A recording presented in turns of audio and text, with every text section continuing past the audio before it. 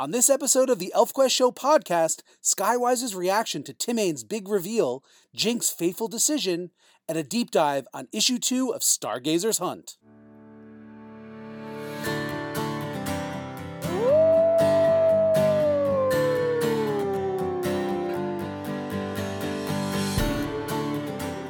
Welcome to the ElfQuest Show, the internet's only fan-made podcast series dedicated to the award-winning epic fantasy series ElfQuest, created by Wendy and Richard Pini.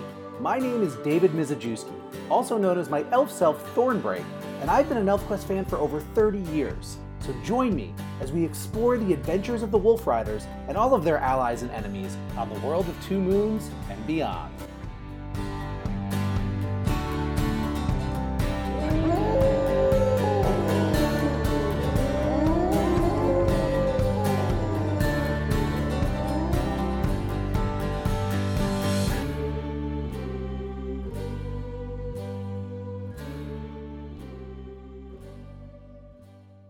Hey, everyone. ElfQuest Stargazer's Hunt issue number 2 is finally out. And today we're going to be talking all about it, all about Timane's reveal to Skywise, Jink's reaction, and of course Skywise's reaction as well. But before we dive into that, a couple bits of news. The complete ElfQuest Volume 7, which is the collection of final quests into one big omnibus edition book, is going to be out on February 26th, directly from Dark Horse and in comic shops. And then a few weeks later, as we discussed on the last podcast, it will be released in other booksellers like Amazon, like Barnes & Noble, Kindle, etc. So mark your calendars, February 26th, the complete ElfQuest Volume 7 will be out. And then a couple weeks later on March 10th as well. And one note about that book, this is going to be the first time that we are getting to see the Final Quest artwork in black and white. It's kind of interesting because it's a flip of the long-standing model back in the old days when ElfQuest was all published originally in black and white and then colored and collected in larger graphic novel volumes. Since Final Quest was published in color originally and has already been collected into 4 separate graphic novels by Dark Horse Comics, with the complete ElfQuest, since most of that series is in black and white, they have done a black and white version of the Final Quest. So definitely worth checking it out, if for no other reason than it's the artwork presented in a slightly different format. So again, mark your calendars for that.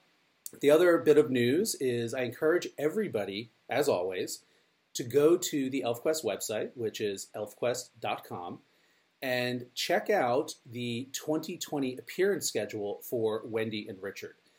Richard has recently updated it with their known appearances for the upcoming year, and he'll be adding to it as they accept more invitations to appear at various conventions and other appearances. So, bookmark that, or bookmark the ElfQuest website if you haven't already, and make it a point to check it out. Of course, the Peonies will share that information on Facebook and their other social media platforms, but just wanted to call attention to it because they're going to be in a lot of different places. Some of the big cons, but some of the smaller ones as well. And if you want a chance to, get to bring your comics for autograph and to chat with Wendy and Richard, and maybe even if you're lucky, get a picture with them, that's the place to go to check out and start planning now. So, with that little bit of news out of the way, I am thrilled to announce my guest host for this episode, Michael McAdam. Hey, Michael. Hello. Michael, I'm so glad that you accepted my invitation. I know that you are a deep ElfQuest fan, and you've been a fan for a long time. And why don't you tell everybody just a little bit about yourself? Introduce yourself and tell us your ElfQuest story. What got you into it? What are some of the things you love most about it? Hello, my name is Michael McAdam. I'm a Canadian.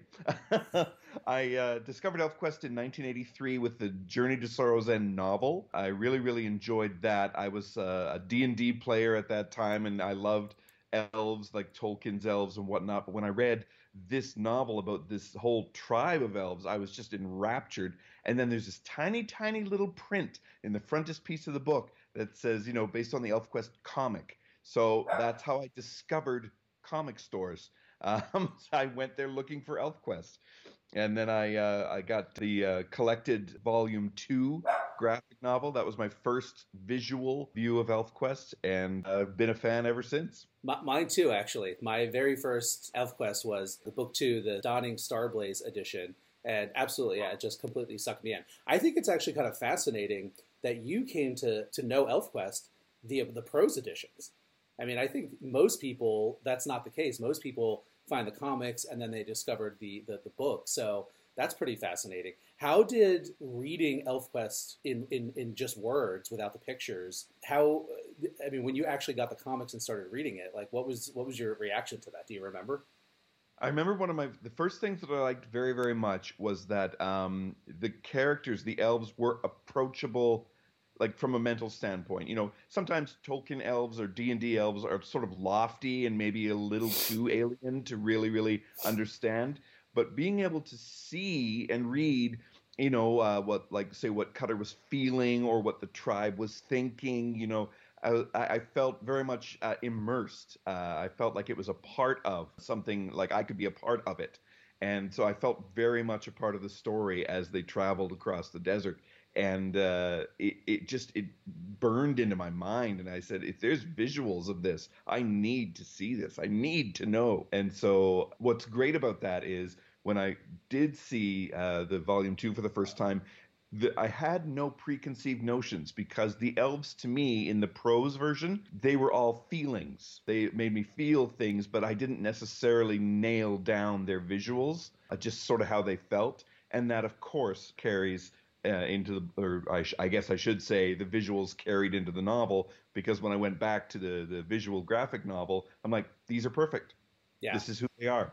Yeah, and Wendy did those fantastic illustrations for the novelization of Journey to Sorrow's End. I don't know if you remember. There, every chapter or so has like a black and white, very very sketchy pen and ink drawing, but Oh, yeah, yeah. it's not the same thing as experiencing it via the comic. They're just kind of illustrations, and it's hard to really, I think, to connect characters from a visual point of view. So that's pretty neat. How available was ElfQuest when you were growing up in Canada? I had to take a bus for an hour just to get to the comic shop because I lived sort of on the edges of my city of Calgary, Alberta, which, is not a small town. It's a big city, but trying to find a comic shop when you're 14 and there's no internet, it's almost like word of mouth only is, you have to be in the club somehow. But there was this thing called the Yellow Pages. And so I used that to find the comic shop and track down the one copy of ElfQuest that they had. And by doing so, that is how I discovered that it was an ongoing series. And I think Original Quest 16, with Lita crying on the cover, that was my first ElfQuest serial comic. So you dove in sort of midway through the original quest. Yes. So you got to experience the last part of that as it was published. That's pretty exciting because I myself didn't start reading ElfQuest until around 1985. So the original quest had just concluded the prior year, and Siege of Blue Mountain was about to kick off. So I've always been a little bit jealous of folks like yourself who got to really experience the original quest as it was happening. All right. Well, again, before we dive right into the issue, tell us a little bit about what you do in your work. Well, my bread and butter job is I'm a flight attendant. I fly everywhere. So secretly, don't tell anyone, I'm a glider. Fly everywhere. I also write comic books. I'm a Canadian indie comic writer. I write under the name Two Gargoyles Comics. That's twogargs.com if you guys want to check it out. That would be lovely. Spelled TWOGARGS.com. That's all my stuff there. My work is heavily influenced by, of course, the comics I grew up with. So although I make a conscious effort not to be copying storylines in my head, sometimes I'm like, that is a line from ElfQuest. You need to edit that. I can relate to that. In my own world, I'm constantly in my brain using quotes from ElfQuest in my internal monologue. So Exactly. Okay, so I have to bring this up, Sure. and then we'll talk about the issue. Tell us about your viral video. Oh, if you guys have seen the funny flight attendant video that went viral sort of last August, that's me. I am that guy. it was just a routine day. I always do something funny with the safety demo because if you fly even once a year, you've seen it. You know what the safety demo is going to be, and so people just they check out. They're like, I know what you're going to say, so I'm not going to pay attention. So I tend to really boost up the mime on it. I get a little showy with it, even to the point of mocking, screaming as the masks drop, kind of thing, and people seem to really enjoy it. So I've been doing that for 13 years, and I still do it every flight, and people still enjoy it. So I keep doing it, and then every so often somebody will video it, and it will just take off, I and love that's it. happened twice to me. Yeah, I love it. No pun intended, take off, right? yeah. Well, I hope one day to actually be on one of your flights. I fly a lot for my real job. So I'm keeping my fingers crossed that I'll actually get to see it in person. But I will include a link to that Oh, in lovely. the description of the show on SoundCloud for Oh, folks yeah. that want to catch it, because it's totally worth watching. Just make sure you're not drinking anything because you will spit it out. All right, let's get down to brass tacks here. Let's dive into ElfQuest Stargazer's Hunt issue number 2. It's been out Oh, for at the time of this recording for almost 2 weeks, and as always, I like to wait a little bit so I can absorb the issue and I can actually read what all of you guys out there are thinking and writing about it on the socials. It really helps, I think, fuel the conversations that we have here. So why don't you start us off, Michael? What's your reaction? one of the things that has always struck me maybe most about ElfQuest when I first open an ElfQuest book is the color. My goodness, that this first splash page with Cutter, well, Timane and Skywise colors, the dappling of the light, the leaves, the everything, the mood. I mean, it you talk about hitting the ground running. You open this and you're just smacked in the face, and you're like, we have come in right at a pinnacle moment. We have begun at an apex moment. There's none of this, initial incident and rising actions. Like, no, wham, you're in the story now. Are you ready? And so the color was the first thing that hit me, and then I slowly overcame the shock of that beauty and got into the okay, no, this is a serious conversation. Here we go, buckle up.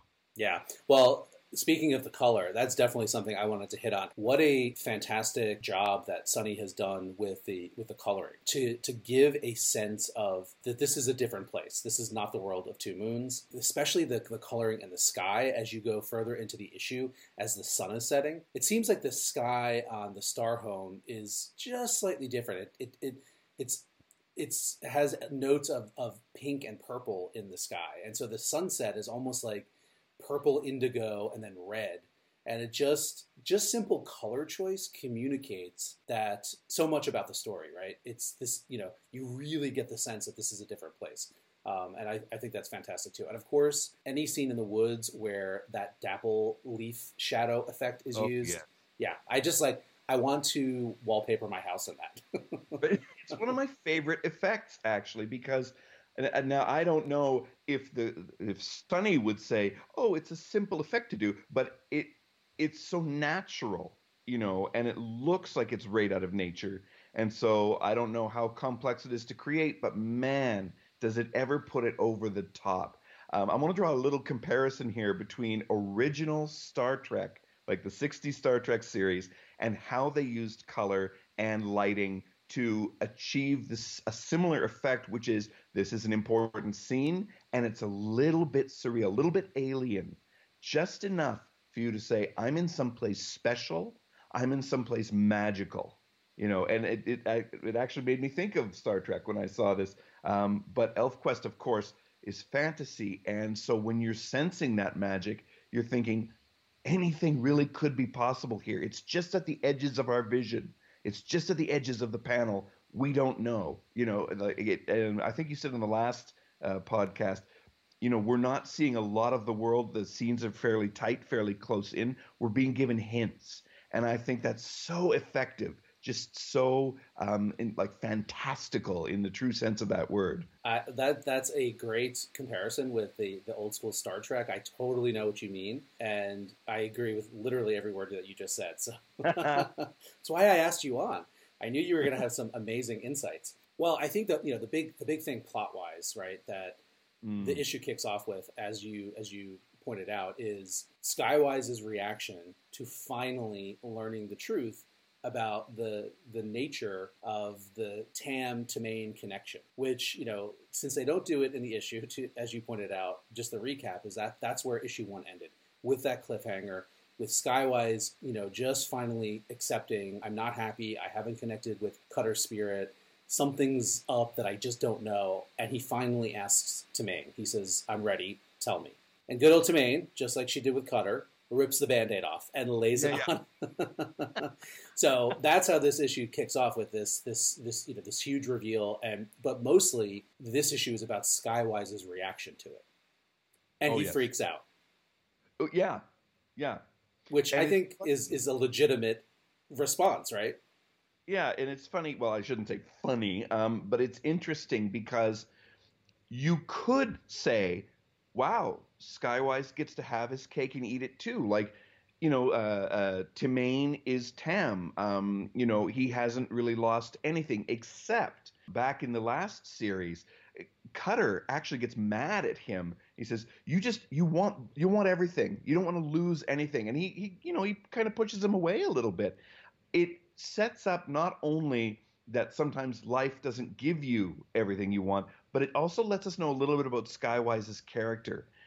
He perhaps might not be as quote unquote evolved as some of the elves who are, I can let this go, I can flow with this, I can hum with this. This is his line. His relationship with Cutter is, in a way, set in stone compared to the otherwise very fluid lives of the elves, and he cannot handle an interruption to it or an alteration to it, even when Cutter was still alive. And I think that's quite a fascinating part of his character.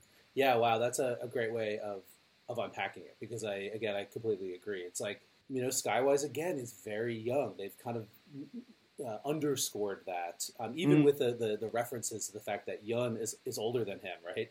yeah, yeah. And I saw somebody make a comment in the Facebook discussions that, on the Star Home, Skywise is pretty much, other than Sunstream and Jink and Citrika, they're the only ones younger than Skywise. And so, again, at this stage of the story, and I know time is something that's going to be explored here, right? And I've seen Wendy and Richard comment about wibbly wobbly, timey wimey, Yeah, yeah. because we're dealing with different space and distance and all that science stuff that it's hard to wrap your mind around. But if you're going by World of Two Moons years, Skywise is 40, 50 years old. Like, he's not that old in terms of Right. of elf experience. And so, yeah, in many ways, he is very inexperienced, maybe a little bit naive, maybe not as mature as some of the other characters. And so his reaction is actually kind of very human, I think. Yes, You yes. know, I And I mean, mean, we can certainly, all of us can understand it. We get that he's torn. We understand that. right. There was a heart-wrenching scene in the last series where Chemo, he's okay sacrificing his life. And here I am yelling at the comic, I'm not okay. I'm not okay with you doing that, Chemo. But that was a great lesson that elvish, it's possible for elves to say, no, you don't understand. All of this is transitory, whereas we as humans are like, no, I've only got like maybe 90 years or so, and I'm gonna keep hold of what I can keep hold of. Yeah. But there's also a line in Original Quest which really, I think, underscores this. Skywise says to Cutter, I saw you born. When did you get so much older than me? So he acknowledges that Cutter has matured past him, sort of, at that point. You're right. And of course, Which, the Tamaine connection adds a whole other layer of understanding to that. oh man. Because, because he kind of is older than you on some level, right? I mean, the Tam part maybe isn't, Yeah. at least not as a distinct entity, but connected with the other half, with the Tamaine, eons old, right? Like, who Yes. knows how old, right? So that was a powerful line when it came out in that original interpretation in the original quest, and it Yeah. became even more powerful with that other layer of nuance with the Tamaine connection. But But yeah, no, totally. And I love the chemo reference. I didn't even think about that, but chemo's line in Final Quest is, and actually it goes even back to the Searcher of the Sword. I think dropping a life is no more difficult than dropping a feather. And Yeah. the way you just interpreted that, I think, makes it so easy to understand that for these ancient beings, everything is transitory, right? Nothing lasts forever, even their physical form, if they Yeah. so choose, if they make that decision. And so, yeah, Skywise is definitely not there yet. And it'll be really interesting to see where this storyline goes, right? Like, will Skywise come out at the end of this with that level of maturity and wisdom that some of the other characters have developed? Some of it's just by virtue of being ancient, others just because they have a different take on the world, and their experiences have led them to be more accepting and all of that kind of stuff. It'll be really interesting to see Skywise's character development, which presumably will happen because this is an entire series about him. Yeah, well, the cover alone, just looking at the cover, I mean, in a way, it's kind of stark. Skywise is alone, except for our preserver friend whose name is escaping me currently. Thistlecap. We're going to talk all about Thistlecap in a minute. Oh yeah, Thistlecap. Yeah, yeah. But I mean, this is someone, a character who has, always been surrounded by others. He's been part of a tribe. He's been part of a pack. He has been, he's been the irreverent and sometimes wise counsel to the chief. But now he's alone. He is isolated on the cover. He is surrounded by magic and possibility, which is, his pod or whatever. He has a companion, but it's not an elf. He has left all of that behind. He has separated himself, and that's right there on the cover. So it's telling us this journey is his, both internally and externally. And what will it be? Yeah, and it makes me think of the, sort of the classic hero's journey model, that one step in that journey is, I think it's called going into the pit, where you're all alone. You have to face, your demon, if you will. And yeah, I think, well, and that's ultimately what happens in this issue. And again, there's a lot in the middle there that we haven't talked about yet. But ultimately, Skywise takes off by himself, heads off in a pod out to who knows where. I'm really interested to see what those next steps are. But Mhm. going back to the reveal, what's your response to the way that Timmain did it and how Skywise specifically responded? Like, some of the things that he said to her were, well, number one, he reacts with anger, and he Yeah. says, he kind of almost takes it as a personal attack. He calls it a cruel trick, Yes. and that it's too terrible to bear, and he yells at her basically. And I've seen some fan reaction, actually on both sides of that, like, oh, he was completely justified, or he's overreacting. Like, what's your take? It's to me, it's kind of a Wolf Rider thing. We saw that we've seen it all throughout the quest, usually through the eyes of Cutter, where he encounters something new and he's like, "What is wrong with you people?" Like, usually his reaction is one of confusion and not understanding, but because he's Cutter, he makes the effort to understand. That's how we move forward. But I think there's this undertone of the tribal life that they lived that still remains, where it's like, you've shown me something so outside my experience, my reaction is one of defense. It's one of protection, which is like you said, very human. We don't like to take in new information that changes our worldview. We view it as damaging or threatening, So I think we can identify with Skywise's reaction here. And it's also interesting because Timmain, for all her wisdom, is as alien to Skywise as Skywise is to a human. She explains by simply showing.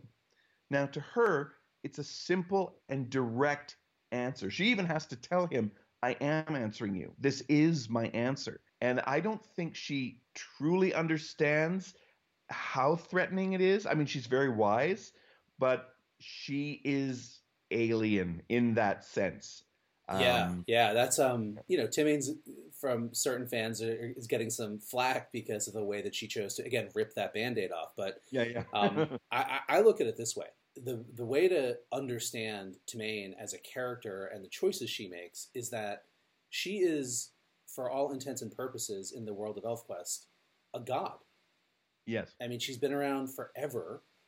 She's seen so much. Her brain does not work the way a 40-year-old character's brain would Yeah. work. And so the role that she plays in the story is to add that almost supernatural, almost mythic type character. And in all the other mythologies out there that deal with sort of godlike beings, when you ask them a question, you have to be prepared for them to give you the answer. And it's not always going to be what you want to hear, or they're going to tell you the truth, basically. And so that, I'm kind of picking up notes of that with how Timmain has chosen to not only reveal it to Skywise, but also to Cutter, too.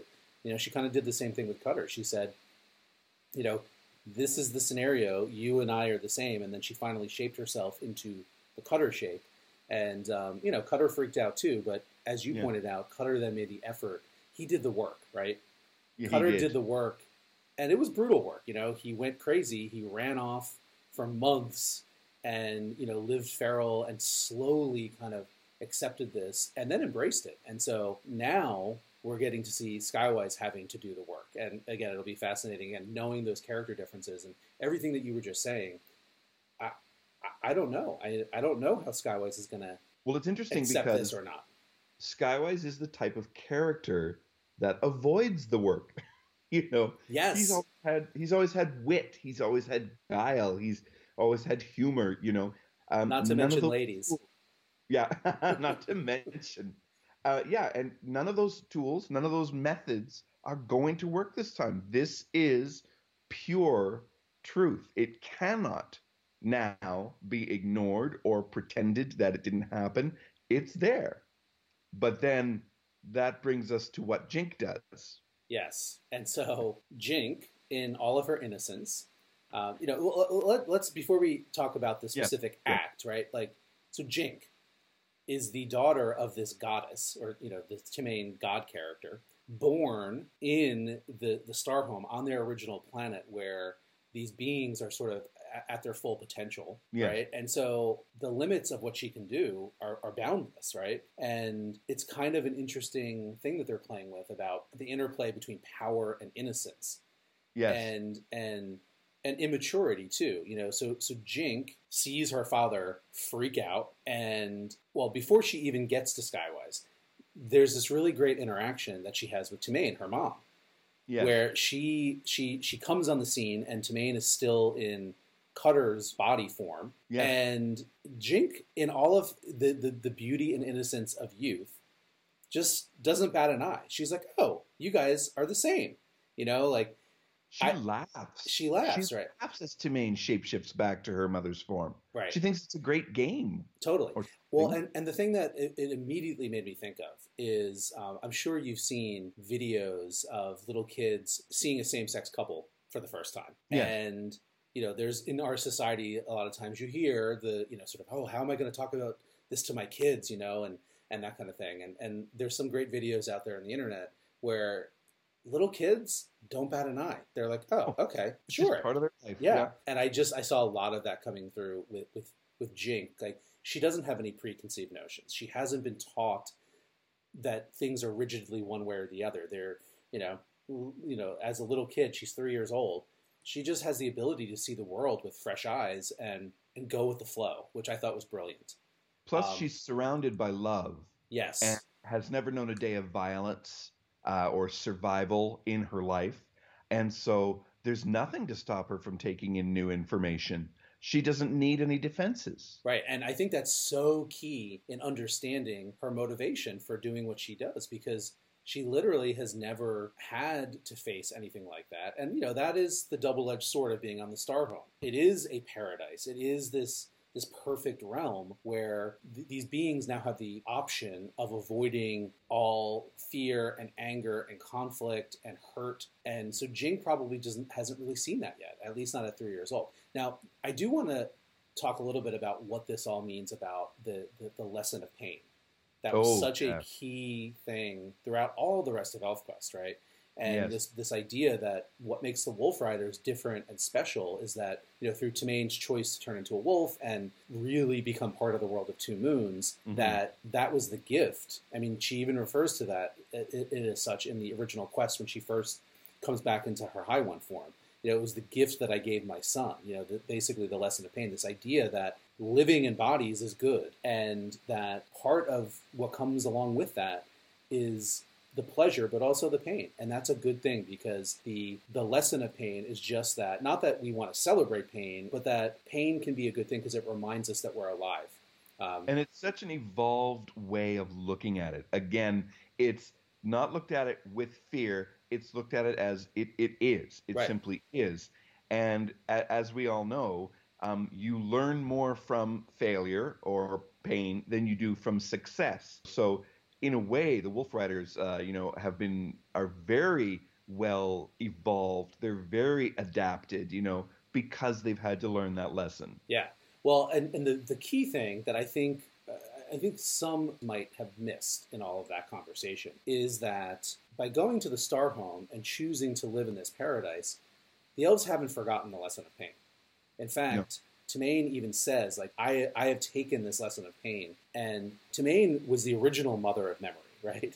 Yeah. And so I don't think that this story is about that, right? This isn't a story that Wendy and Richard are telling about the repercussions of living in paradise and forgetting the lesson of pain.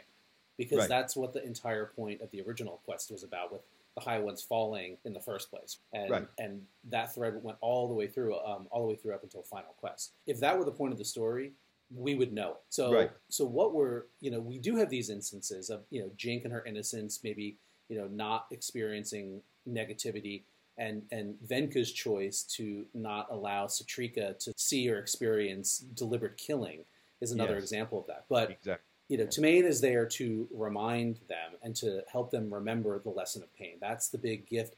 And I think the choice to leave the world of Two Moons was made in part because that lesson had been fully learned, and they were ready to leave. Because if you remember in Kings of the Broken Wheel, and even before that in Siege of Blue Mountain, when Rayek is sending to Tamain and saying, like, I'm going to restore the palace, I'm going to take us off this planet, and she doesn't respond. Right. And going back and thinking about that, I think it's because, well, at least one reason, is that the lesson of pain hadn't really been learned by her people. They weren't ready to walk away from the world of Two Moons yet. It's also the reason why she forbade Skywise zipping around and taking away the opportunity of the elves making their pilgrimage back to the palace in Final Quest. It's their right to go through those challenges and those trials, because that is what makes life worth living. And that's a very high-hum concept, which, again, a lot of people, I think, maybe had a little bit of a challenge with, because they're like, come on, like, why would you put them at risk? But, like, that's the whole point here. So, anyway, to bring it back to Stargazer's Hunt number 2, I don't think that the lesson of pain isn't there. And I'm quite confident that Tamain is going to remind her people. And the perfect example of that is her choice to rip the Band-Aid off. She doesn't coddle, and she even says, and she said the same thing with when she revealed to Cutter, too. Like, there's a chance this could destroy him. And what does she say towards the end of the issue? Tamain says something about something similar. Like, I knew that I waited withholding the telling, knowing the outcome could, for him, be unendurable. But she doesn't protect him from that, because she knows that life has ups and downs, and that's part of what's living. And that is the lesson of pain right there. Well, I often wonder, actually, because Tamain is so wise, she appears almost prescient. You really do wonder, like, can you see potential futures? And then I thought of the Scroll of Colors, how it isn't like a television where it's like, this is what's going to happen 5 minutes from now. There are threads. Right. And I kind of feel like she can see potential threads. She goes, she says this might destroy him or it might not, but I think she's not guessing. Right. I think she can see each thread and go, yeah, that could happen. Oh, absolutely. Yeah. Yeah, there's no question about that. I mean, Tamain and Auric, Egg, they can see all of these potential threads. And I think it takes tremendous amount of skill and a really high hum to really be able to read the Scroll of Colors. But that's the point. It's not linear. It's not just one outcome. This is a magical device that can look into all time and see what could happen. So yeah, I think Tamain is well aware of the 500 different potential ways this could all go.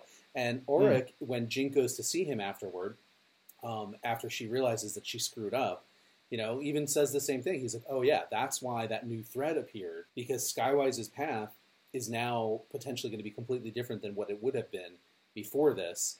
So I have no doubt that some of the elves, particularly the highest of the high, Tamain, Auric, that they can for sure see what those are. And again, that kind of, if you know that, it helps you understand the character's behavior. Because Tamain, she's not making judgment calls on, she's just sharing the truth. And you got to remember too, Skywise asked her to.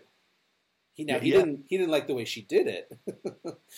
Which actually, one of my favorite scenes in the entire issue was the scene after Skywise learns the news and he has his freak out and he kind of runs off. And there's that full page, or like that panel that shows him kind of walking through the woods. Which is gorgeous, by the way. Totally, right?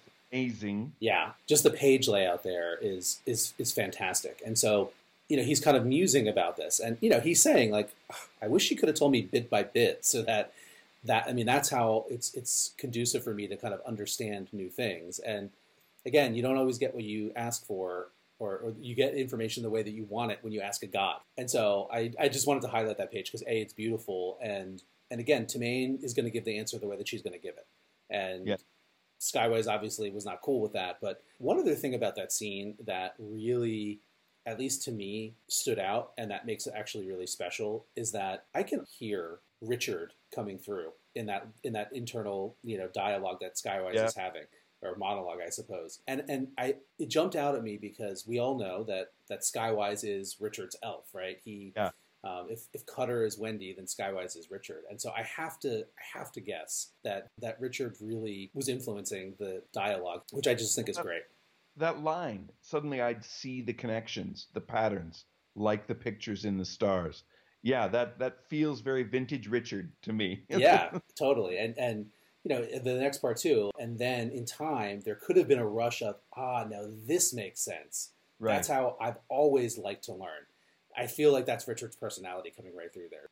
This monologue actually reminds me of another original Quest thing, and I'm always being blown away by how these seeds were planted so long ago. But it's when they're fighting the trolls, and Skywise has been, up to that point, lock-sending with Cutter to sort of bolster his own physical skills. But Cutter has to divert his attention, I think, to Dewshine at that point. Yep. And so he has to cut Skywise out of the psychic loop, as it were. Now, Skywise understands, but his heart, he feels resentment. He feels like Skywise has always been so vulnerable in his heart because I think he has needed Cutter, like truly needed that relationship so much more than maybe he let on to himself. And so that resentment that you see way back when at being out of the loop, at being separate from, has carried through up to now. And actually, I think that is exactly why Skywise has the negative reaction. I mean, there's the shock of just getting the news, but it's deeper than that. Yeah. I think the reason Skywise has such a negative and angry reaction is that it's hurtful to him that he was out of the loop. Right? And I felt that too, yes. And I don't mean that in a petty way. It's not like the office gossip where you're like, oh, I didn't know that blankety blank did this, and you feel kind of, irritated at not being told by your work cronies. This is not one, but two beings that he has recognized. Yes. And the idea that, oh my gosh, I thought I knew everything about both of them. And because again, Cutter and Skywise recognized, and then Skywise and Tamain recognized separately, even though they're connected.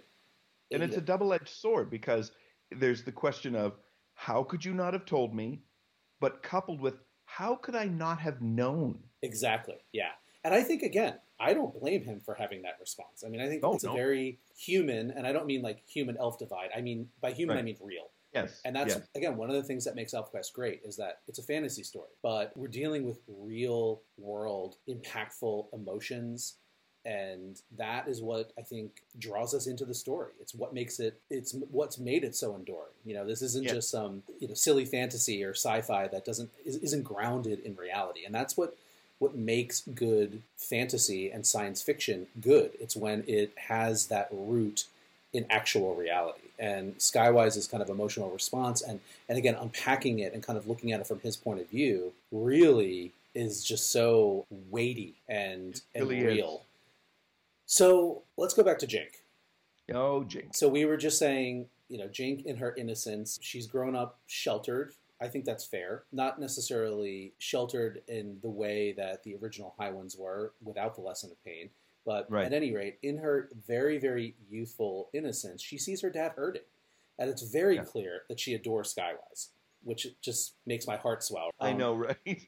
and Tamaine knows her daughter and probably, to your point a minute ago, has seen potential outcomes in the Scroll of Colors where Jink does this and knows that she says, don't try to help. Right.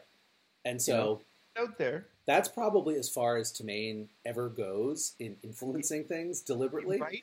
Right. That's very classic too, because the person with the wisdom, the person with the the skinny, the understanding of the truth, they know it. It's like being a parent. It doesn't matter what I'm going to say. I'm going to be like, don't put your hand in the fire. Like, you got burned, Totally. Exactly. Yeah. And, it raises a question too. Like, has Jink ever used this ability before? Do they even know that she can do this? Or is this something that just manifests in the moment? In the last issue, she kind of puts her hand up to Skywise's head, and he's like, don't muck around inside my head too much. And he's saying it to protect her from the pain that he's feeling.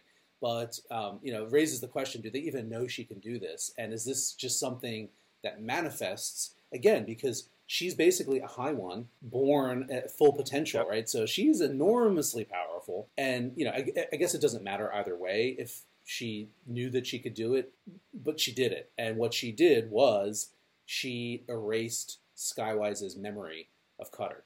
Yes. Now let's talk about that for a second. Skywise is his own person, yes, right? He has his own motivations, and we do see this later on after he loses the memory of Cutter.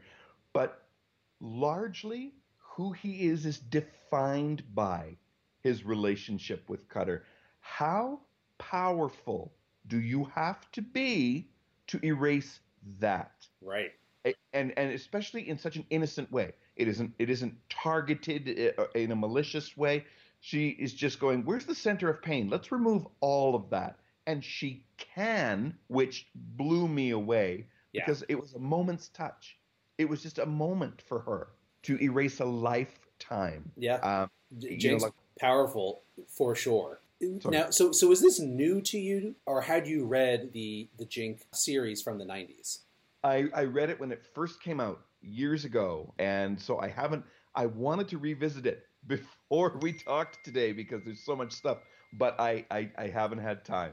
Well, and nothing wrong with that at all. I don't think you need to read the old Jink series in order to appreciate and enjoy Stargazer's Hunt. But I asked because the fact that Jink does this is not necessarily a surprise if you've read that old series, because it's addressed there, especially in the latter half of it.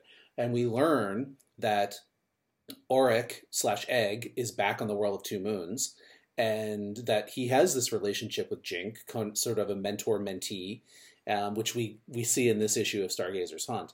But in those scenes, we learn that Jink mind-wiped her father, and at that point, we didn't know who it was. Right. And so everyone was like, is it Cutter? Is it Sunstream? Is it Skywise? So this wasn't necessarily new news that she was going to do this. But now we know who she did it to. And now we know what it was. And I always suspected that if it was Skywise, it was something, to do with Cutter. But yeah, no doubt, Jink is enormously powerful. It is kind of terrifying. Yeah. She definitely needs more training to hone her powers so that it's not just pure chaos, right? Yeah. So, which little teaser for the next issue, we've seen the cover art, and Jink looks to be fully grown on it. Yeah. So I have to guess that there will be some kind of time jump. And so it'll be interesting to see if she gets any kind of training, if there are any repercussions of her doing this. So Auric, she goes to him because she immediately senses that she did something wrong. Yes. And he very, very gently has this conversation with her where he tells her, like, this really wasn't your place to do this. And it was your father's right to experience this on his own. And I think that she gets the message. And I think she has learned through her own lesson of pain, her own guilt about doing this. And I wouldn't imagine that there's going to be any kind of like punishment at all. No. Like in the way that the human world would do, and so maybe that's the moment where she does get her quote unquote reprimand. But that scene with Auric I thought was really, really sweet on a few different levels. First of all, because Jink shows up and she sits there quietly and waits for him to come out of his trance. Which, considering her character, right, lets you know that she understands the importance of what he's doing. It's a big deal. And and I think that she loves and respects him. Hence the name, calling him Uncle Egg, right? I love that. Totally, yeah. And so, and they do make it a point in both issue 1 and issue 2 to talk about how loud Jink is, even though she doesn't always use words, even when she's just sending. Skyways even says it in this issue. And so which makes you wonder, is it a power level thing, or can you actually get too excited when you send and end up shouting? Oh, sorry, am I shouting? I'm shouting. Yeah, exactly. Well, Jink says, "Oh yeah, my crystals, my pod crystals are humming extra loud." And Skyway says, "That's because you're just extra loud, sending or yapping." I love it. So, but anyway, the fact that she goes in, she knows to be quiet and wait. It's easy to see Jink as maybe a little bit spoiled, but I think that scene shows that she's just a rambunctious, loved, and maybe slightly coddled, but she's not completely out of control, and she's not spoiled. She knows when to be respectful, when she needs to be quiet, and everything. But yeah, I really loved that fatherly wisdom that Auric is able to kind of share with her. It was so perfect a way to explain to a child that they've done something really wrong, and knowing that they didn't mean to do it in a malicious way. I love how Auric guides, by the way. He guides her to the answer, and then he lays that truth on her. Would your father think it was such a little thing? Yep. It's a perspective piece. And her eyes, that panel, like her eyes are all wide, and it suddenly hits her. Maybe he wouldn't think it was a little thing, Yeah. And again, it does tell us something about her power level, too. That one little thing I did. Like, you erased your dad's life. It's horrible to laugh at, but when you say it, it just makes me want to laugh. Well, that's the thing.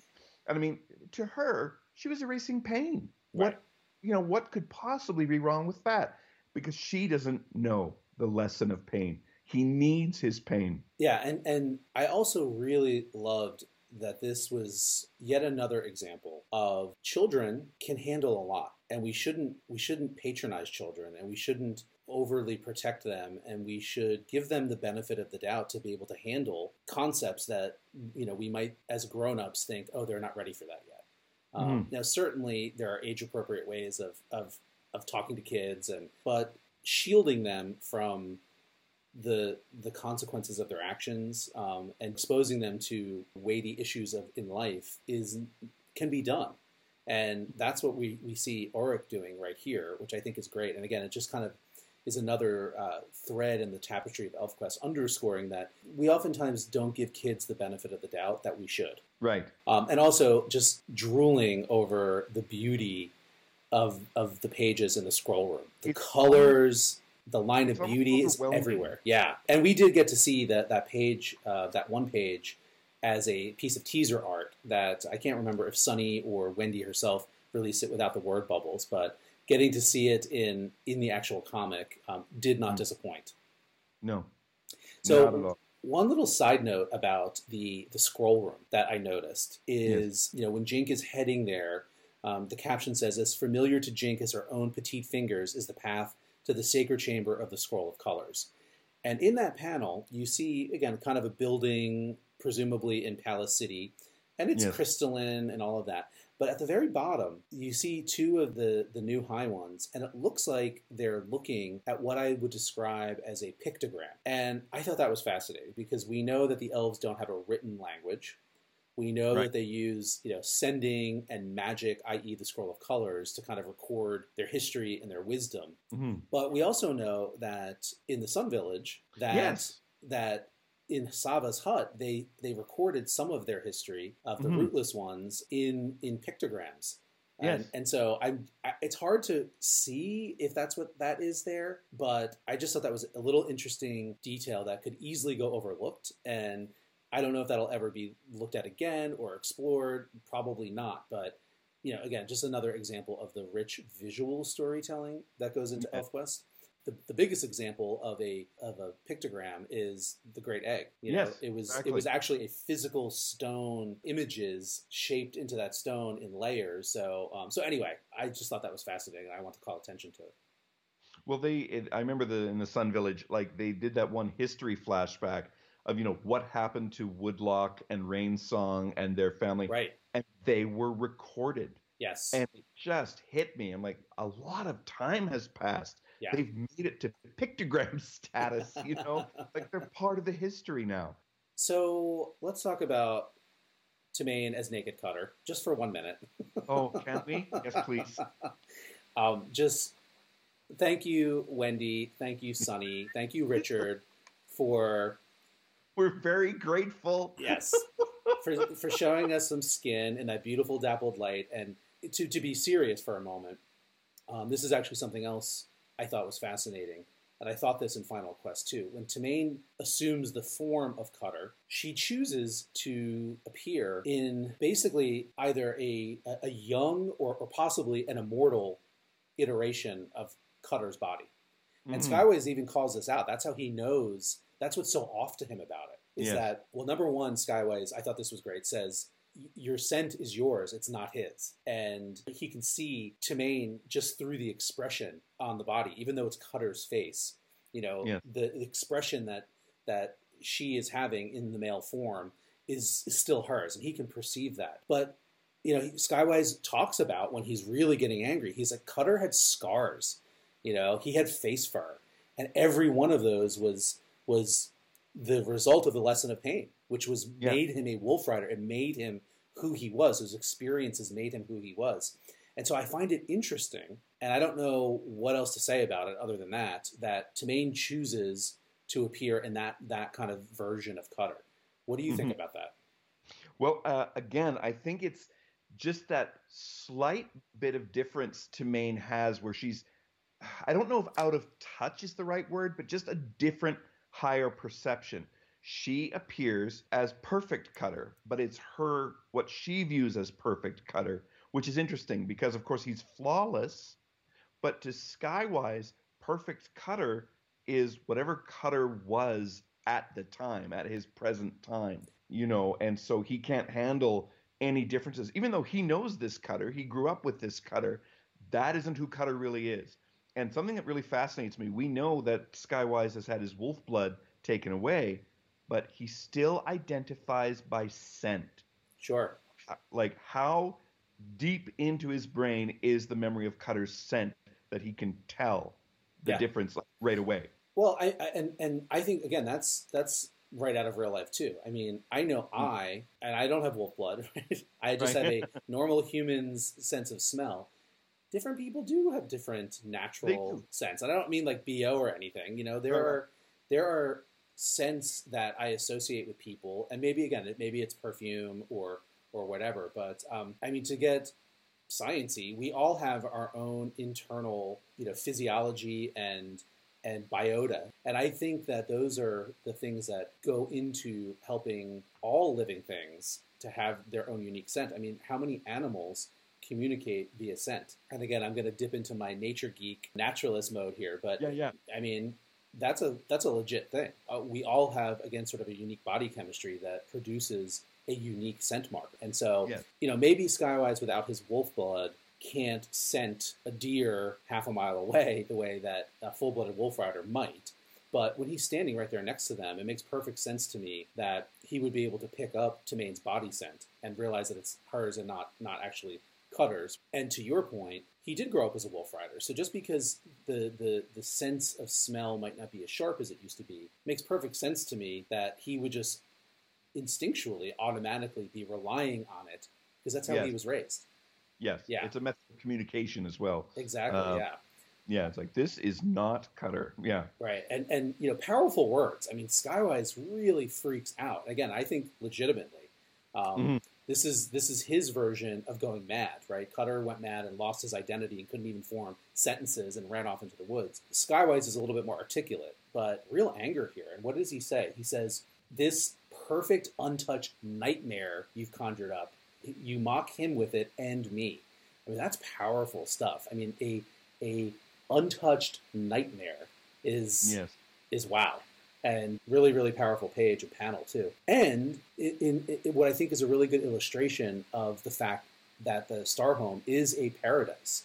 It's a Yes. different realm. It's almost like a different plane of existence, right? Where the Yes. hum is so high, Yes. that anger ripples through the Yeah. entire They're community. connected by it, Yeah, which I find interesting. They all sense it. Everybody knows somebody has had a negative feeling, a destructive feeling, an angry feeling, which tells you a lot about what the hum is when it's at its best. right. Anger is antithetical to it. It's not mutual. It's different. It's from elsewhere, and so it ripples through the whole world, which fascinates me. Totally. And it makes me think of a couple of things from Final Quest. Number one, Moonshade in her conversation with Strongbow when he makes a little bit of a little barb at her. And she's like, she says something to the effect of like, I don't appreciate that. Like no one here in the palace, thinks like that. They don't think to be angry and maybe selfish and bitchy, frankly. I mean, Yeah, yeah, Strongbow's comment was real.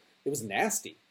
yes, And and then also Tumaine laying down the law and telling the go-backs that they can't use the palace as a weapon. When they learned that the Junsmen were encroaching, and what she said to the go-backs was, the palace doesn't work like that. And right, if you use it in an aggressive way, in an angry way, in a way that is fueled by fear, it taints it.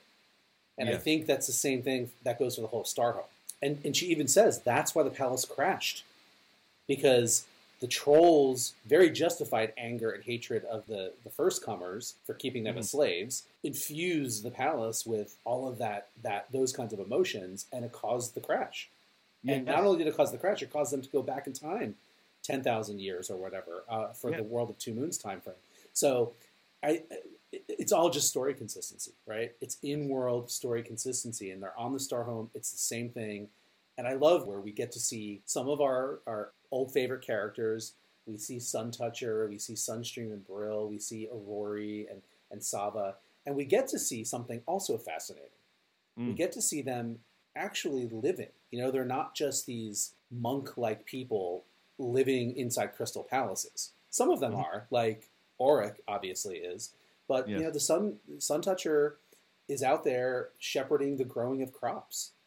And it's very similar to what he was doing in the Sun Village. You've even got the mountain behind Uh him huh. with the sun rising, because he used to go up on the mountain every day to greet the sun. And Exactly. so there's a little callback to that right there. Absolutely. And then we see that Brill and Sunstream, they are in a crystalline structure, but if you look in the window, it's pretty clear Yeah, they're underwater. And we they're see underground. elves swimming underwater. So, and I didn't know how the elves were going to live, but it's very clear that they recreated the Starhome. And this kind of answers a question that I had, because it was like, did they just kind of tap into ancestral memory and make it what it was before? Long before the original High Ones ever left? Or did they take their learning and their experience and infuse that when they restored the planet and make it what they wanted it to be? And I think I, these panels here show us that it's probably the latter. I They've would assume it is because you cannot create something that is untouched by who you are. You right, are the filter. You are you're the artist, but you're also the art. So, if you've lived 1,000 years and you've learned the lesson of pain, you are changed.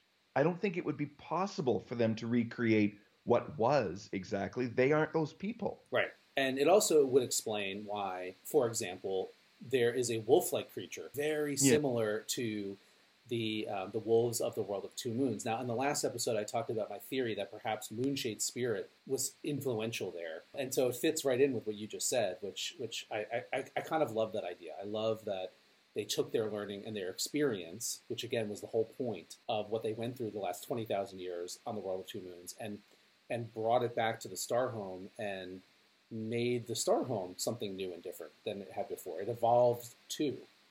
And this is something interesting too, going back to the hum and how, violent feelings like disrupt the hum. And yet, when Strongbow hunts, it's like, I think it's because it's natural, it's part of nature, it's part of the birth, death, life cycle, that it doesn't disrupt the hum. They just, like they don't want the kids to see it in some cases, right? But it's not disruptive. What a brilliant observation. I didn't even think about that. I mean, you're absolutely right, because when Strongbow is hunting and when wolf riders hunt, it's not out of malice. It's not because they want to do harm to the animal that they're killing. Right. It's, to your point, just part of a cycle of life. And I'm so thrilled to see that exists on the Starhome, that even though it is a paradise, in many ways, the paradise is of the elves' own making and their own choice. They're living and they're focusing on their hum, and the hum again, I think, is still a little bit challenging for folks to wrap their minds around. And this issue helped me a little bit think about it in terms of the feeling that you get when you go to, in the real world, a sacred place. For some people that might be a beautiful cathedral.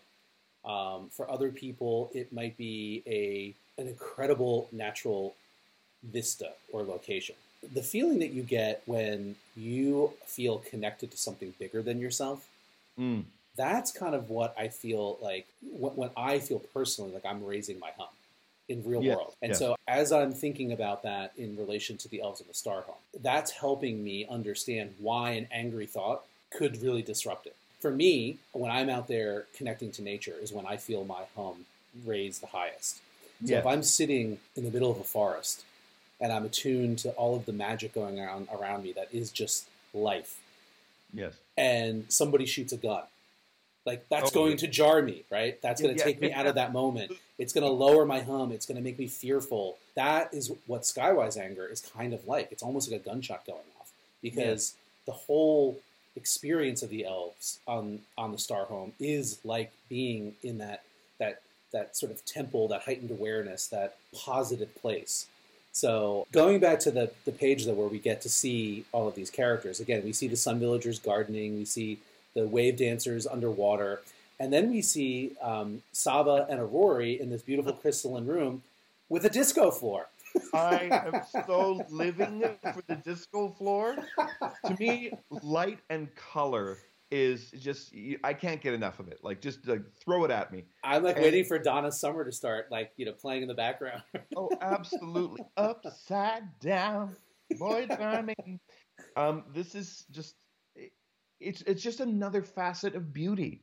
We have crystals, we have lights, is it a machine? Is it circuitry? Or is it just reminiscent of the hanging bits of silica crystal she had in her hut in the Sun Village? But still, light and color interplay. And I'm just thinking, oh, Sava, you goddess. Like, she's just amazing. Totally. And I love how ethereal Aurori looks here too. It's like a little Xanadu. It's a little slice of heaven. Yes, exactly. Yeah, no, I had to call that out. I don't know if that was something that Wendy put into the layouts, or if it was something that Sonny did all on his own. But either way, Wendy and Sonny, if you're listening to this, I think you get 2 thumbs up for me and 2 thumbs up for Michael on that. Absolutely. Just to reiterate, we talked about this on the last episode too, and probably also in Final Quest episodes at the end. But just to reiterate, Cutter, and they say this in this issue, even though he shares, he's half of the soul, the Tam Tamain soul, is his own being. He is his own person. He lived a physical life with that half of the spirit as a separate entity. And that remains true. And it's wholly unique. I mean, is it Timian that says it? If you read the Scroll of Colors, you'll never find another thread like the Tam-Tamain one. So they're Right. wholly unique. They're separate beings, but they came from one, and they're connected. Now, Cutter severed that tie where the Tamain half could know the thoughts and feel the emotions in real time of the Cutter half. And when she told him that in the palace in Final Quest, and he went mad, he severed that tie. That's pretty clear if you go back and reread that. And Yeah. she even says to Auric, like, I can no longer feel him, Right. in that same way. But here, she says that his spirit is out there, roaming the great all that is, as a distinct entity, just like it was in life, still teaching her. So, Tamain is still connected to Cutter's spirit, and she can still perceive it. I think Tamain can do that with spirits, period, just because of who she is. In fact, the very first thing that she does when she reverts to High One shape in the original quest is look up and be like, oh, my friends, you're all here. Do you remember that? Because she easily can perceive and interact with spirit. I'm really hoping that although this is Skywise's story and Skywise's journey, I would be lying if I said I didn't hope we saw Cutter again in the spirit world. Just to know that everything's okay. Yeah.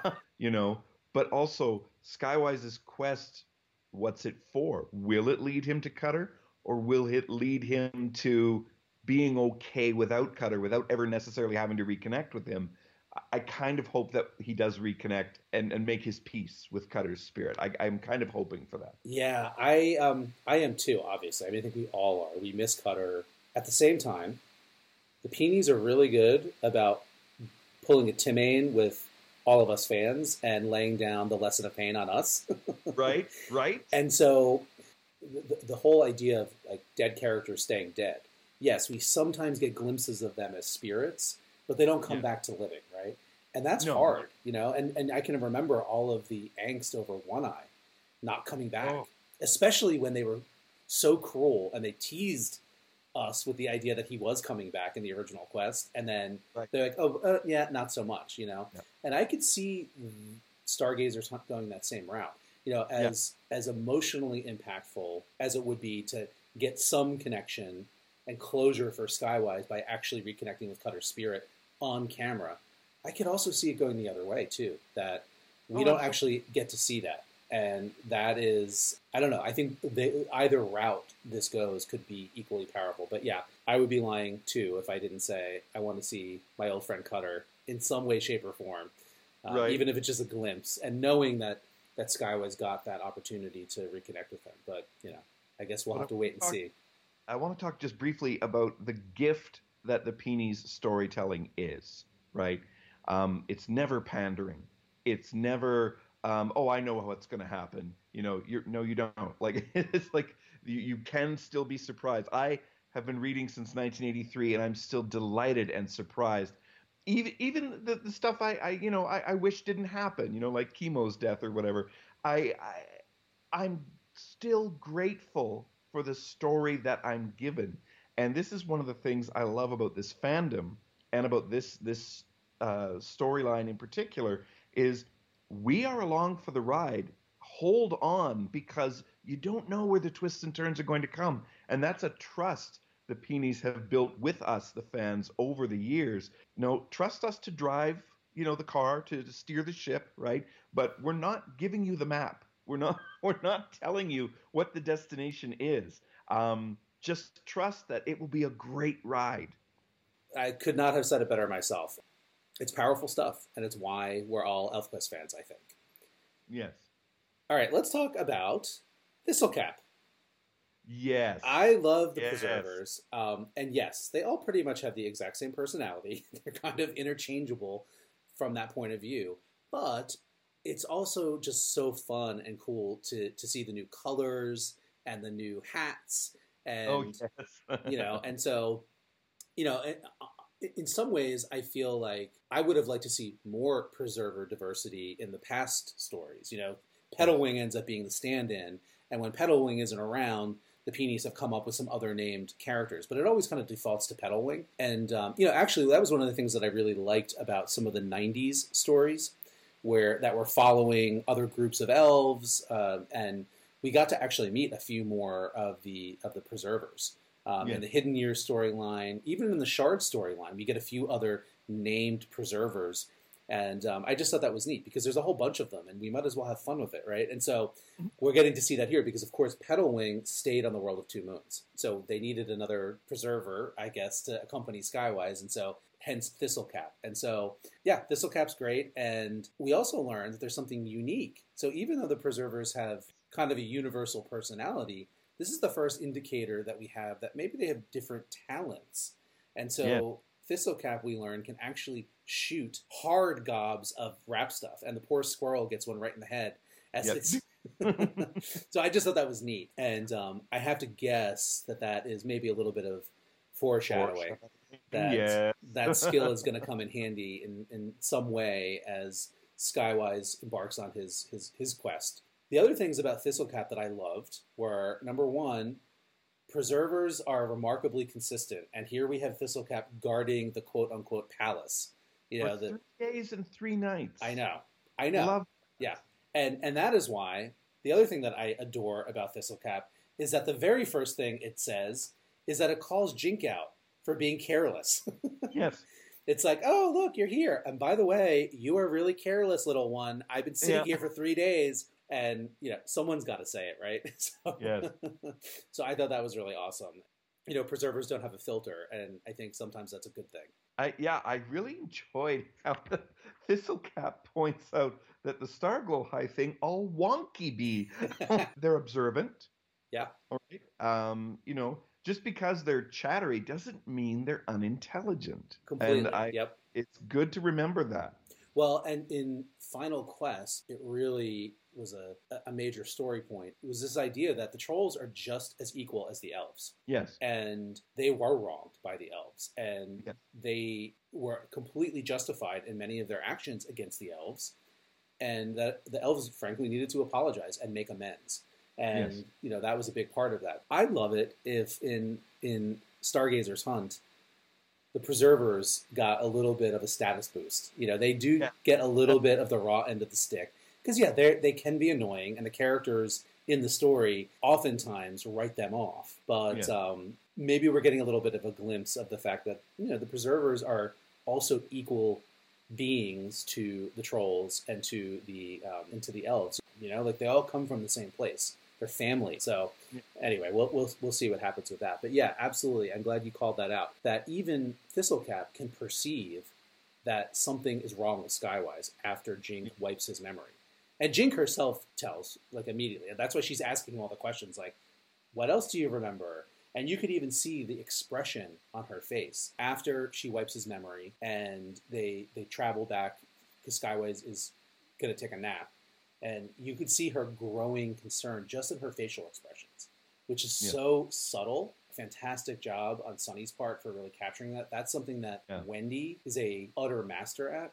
And so really, really great to see that kind of subtle emotion coming through. Again, you could just see sort of concern and a little bit of anxiety in Jink. And speaking of which, too, right after she does it, she wipes his memory, and then there are 2 panels in particular that really stood out to me as just so fantastic. So she wipes his memory, and then you go on to the next page, and the first panel is Jink kind of over Skywise's shoulder looking at him, and Skywise is just blinking.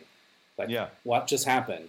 And then, without skipping a beat, he looks down and sees her, and he, like, you could tell, like, everything that he was just in utter angst about learning the truth about Cutter and Tamain is gone. And he just says, hello, Cub. Did you find your pod crystal yet? And she responds with a big smile. Those 2 panels have such an animated quality to them. You know, we've got the blink, blink written on the page, but, like, I can see when I look at that panel, Skywise's eyes going up and down. And I can hear the sound effect that might actually be, you know, there if this were like a cartoon or something. It's such also beautiful, clean lines, and it just communicates so much. So go ahead. Well, I was just going to say, it's a beautiful kind of horror. His face so innocent, so at peace, you know, whereas like a panel ago, you know, he was in pain. So you're like, oh, look, he's happy. And then you realize, wow, okay, that just happened in like 10 seconds or whatever. So he looks perfectly Skywise-y. And then you're like, oh, man, he should not look that peaceful. Right. So you're kind of taken aback. Totally. And speaking of sort of the horror effect, on the previous page, Skywise is standing in the woods and he's rolling this all around in his mind, and he's getting, working himself up into like anguish. Yeah. And in each panel, you see Jink floating closer and closer.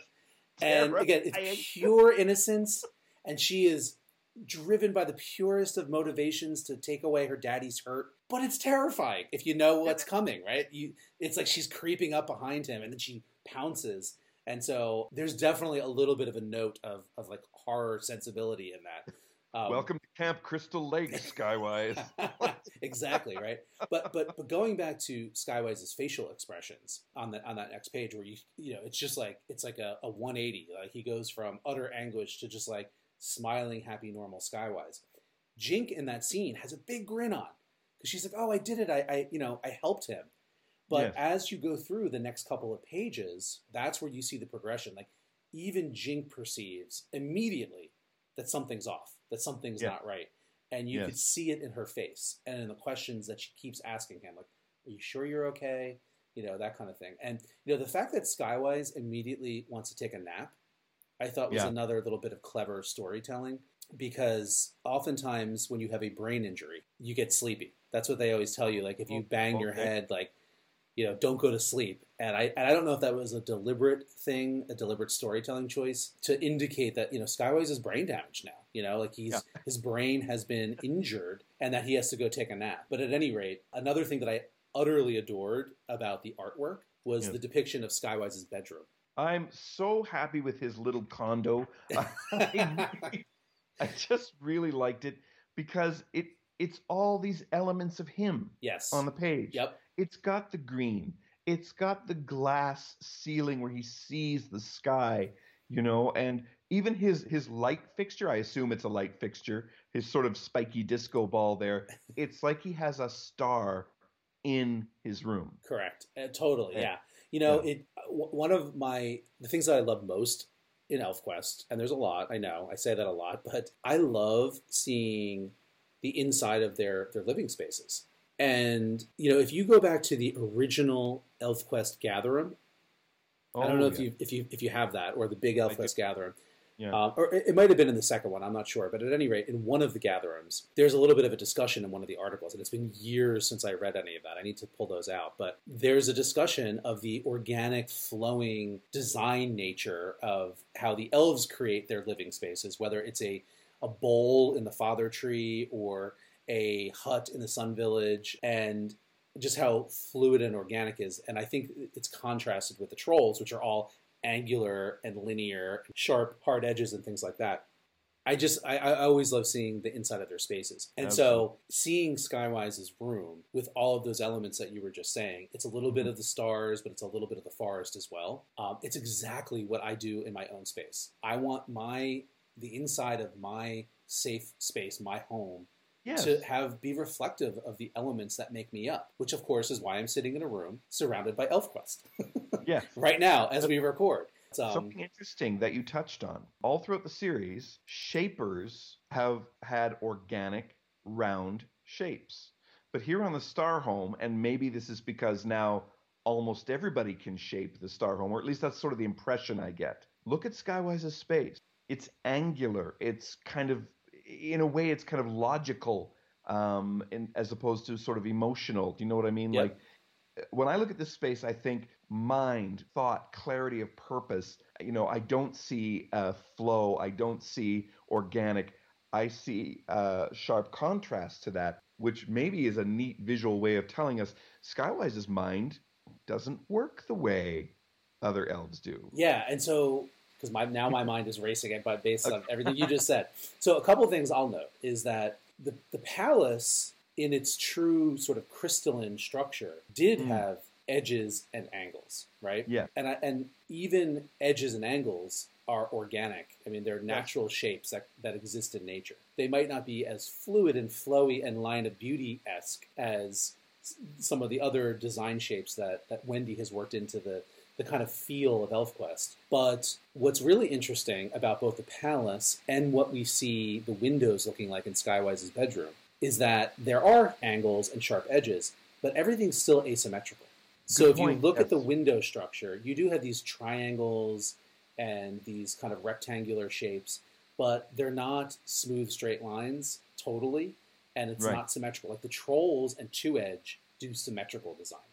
Yes. The elves, even when they're not working with a curved line, are still Mhm. doing asymmetry. And I'm sure there are other folks out there with art history and analytical skill sets that would have more to say about it. But I'm just observing this in the moment as we're Yeah. talking about it. So I think that's interesting.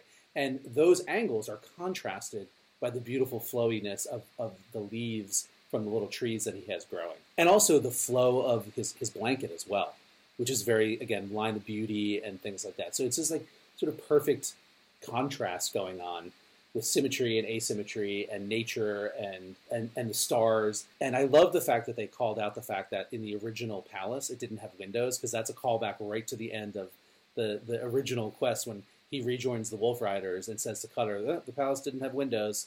I couldn't see Yeah. the stars, so I might as well come back with you. And so what does he do when he gets to the star home? But he shapes himself this room, which I have to guess is every astronomer's fantasy bedroom, Yeah. where you could sit out in the night sky and just be surrounded by the vista of the stars above you. And so again, maybe this is Richard's influence here, if he ever fantasized about being able to just lie in bed and look up. But yeah, so it's such a great space. It hits on so many of the things that make ElfQuest great, both visually but also just from the storytelling point of view. And also, you can really see clearly in that picture of the bedroom when he's lying on his back that the star home has 3 moons.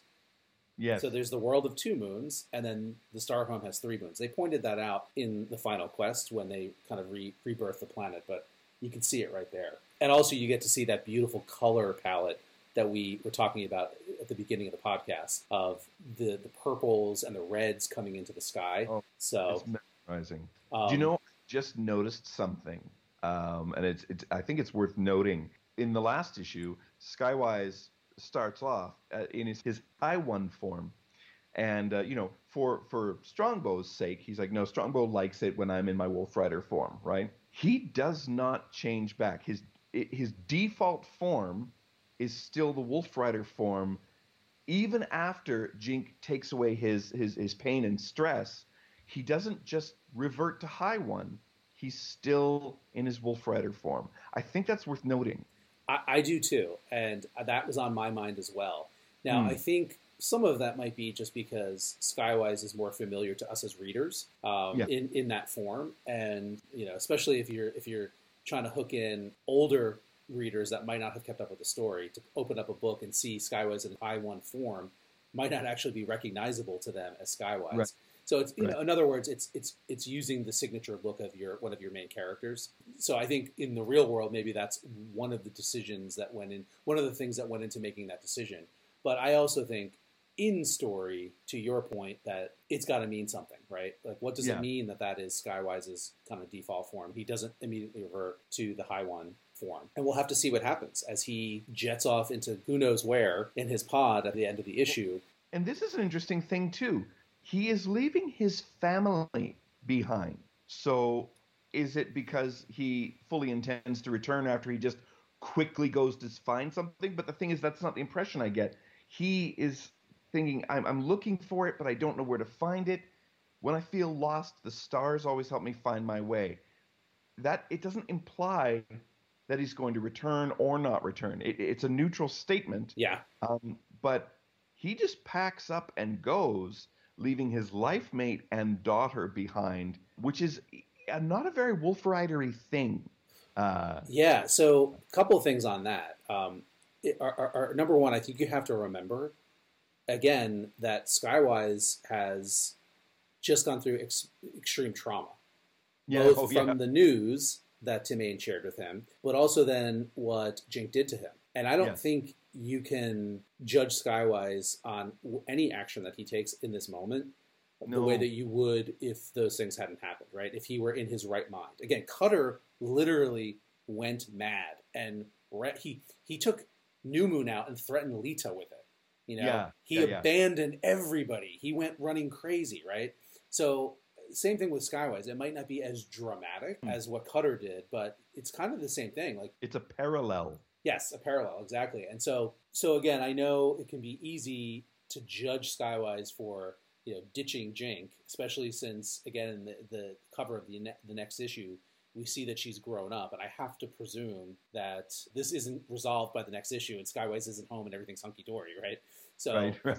the suggestion that he is there that he might miss Jink's growing up years, just based on what we've seen so far, I think is very real. But I would just say, like, caution people not to overly judge Skywise because he's the victim here. Again, Oh yeah, no, I don't mean to imply any judgment. It's just an observation that it's it feels like it might be out of character, but I only mean that to underscore the fact that he is in turmoil right now, that he is not himself at the moment. Totally, and yeah. Desperately seeking an answer. Yeah, and I think that's exactly what we're kind of meant to take away from it. As we start to wind down, because I think we've covered everything that I had on my list that I wanted to touch on. One thing that I didn't even note that I'm looking at right now and marveling at is the pod that Skywise shapes for himself out of his bedroom. Basically, he turns his bedroom into a pod, and Sunny has found a way to take a new take on the star stuff that made the palace and the pods and Palace City. It almost looks metallic. It's got slightly richer colors to it than the Palace crystals did, which were very pastel, maybe. This has some jewel tones worked in.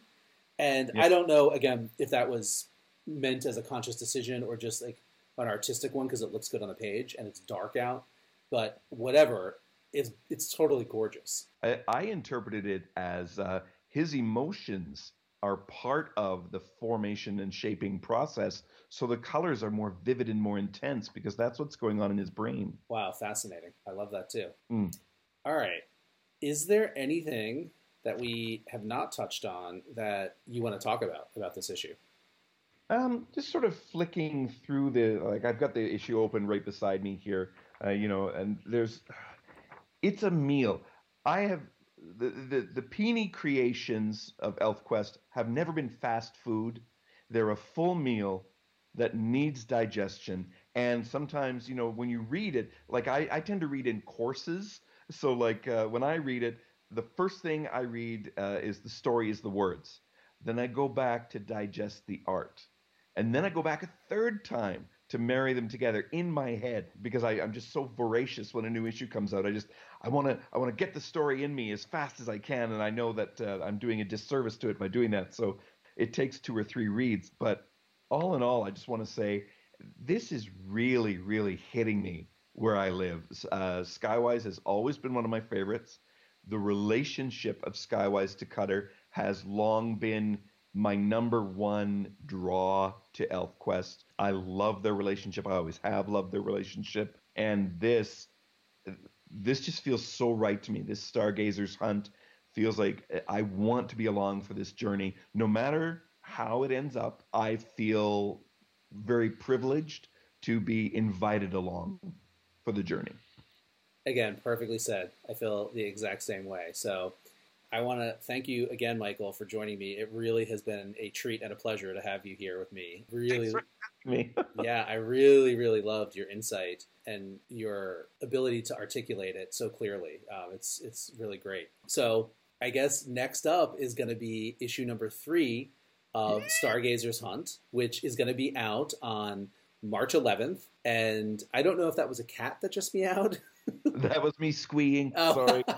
Well, it's funny because I don't know if you heard earlier, but my dog Lucky, who likes to make appearances in the background, did earlier. So I'll just call it out. That's why I thought maybe it was a cat, but no, it was you. That's cool. And an appropriate noise in response to ElfQuest, a squee. But yeah, so issue number 3 of Stargazer's Hunt is going to be out on March 11th. It's not that far away. So stay tuned. I hope everybody enjoyed this episode as much as I did making it, and we'll see you next time. Shade and Sweet Water. Shade and Sweet Water, everybody. Well, that's it for another episode of the ElfQuest Show podcast. If you enjoyed this episode, please rate it and leave a review on iTunes or whatever platform you use to listen. It really helps get more exposure for ElfQuest. Join the discussion about this episode and all things ElfQuest on Facebook in the ElfQuest fan group. You can also follow ElfQuest the official page there, and on Twitter, follow @ElfQuest, and Instagram, follow @ElfQuestComics. Head to elfquest.com for links to all of these social media groups and to read free online comics. Get official ElfQuest merchandise, read hundreds of character bios, make your own cool ElfQuest avatar, and tons of other amazing ElfQuest stuff. ElfQuest is published by Dark Horse Comics in both print and digital editions.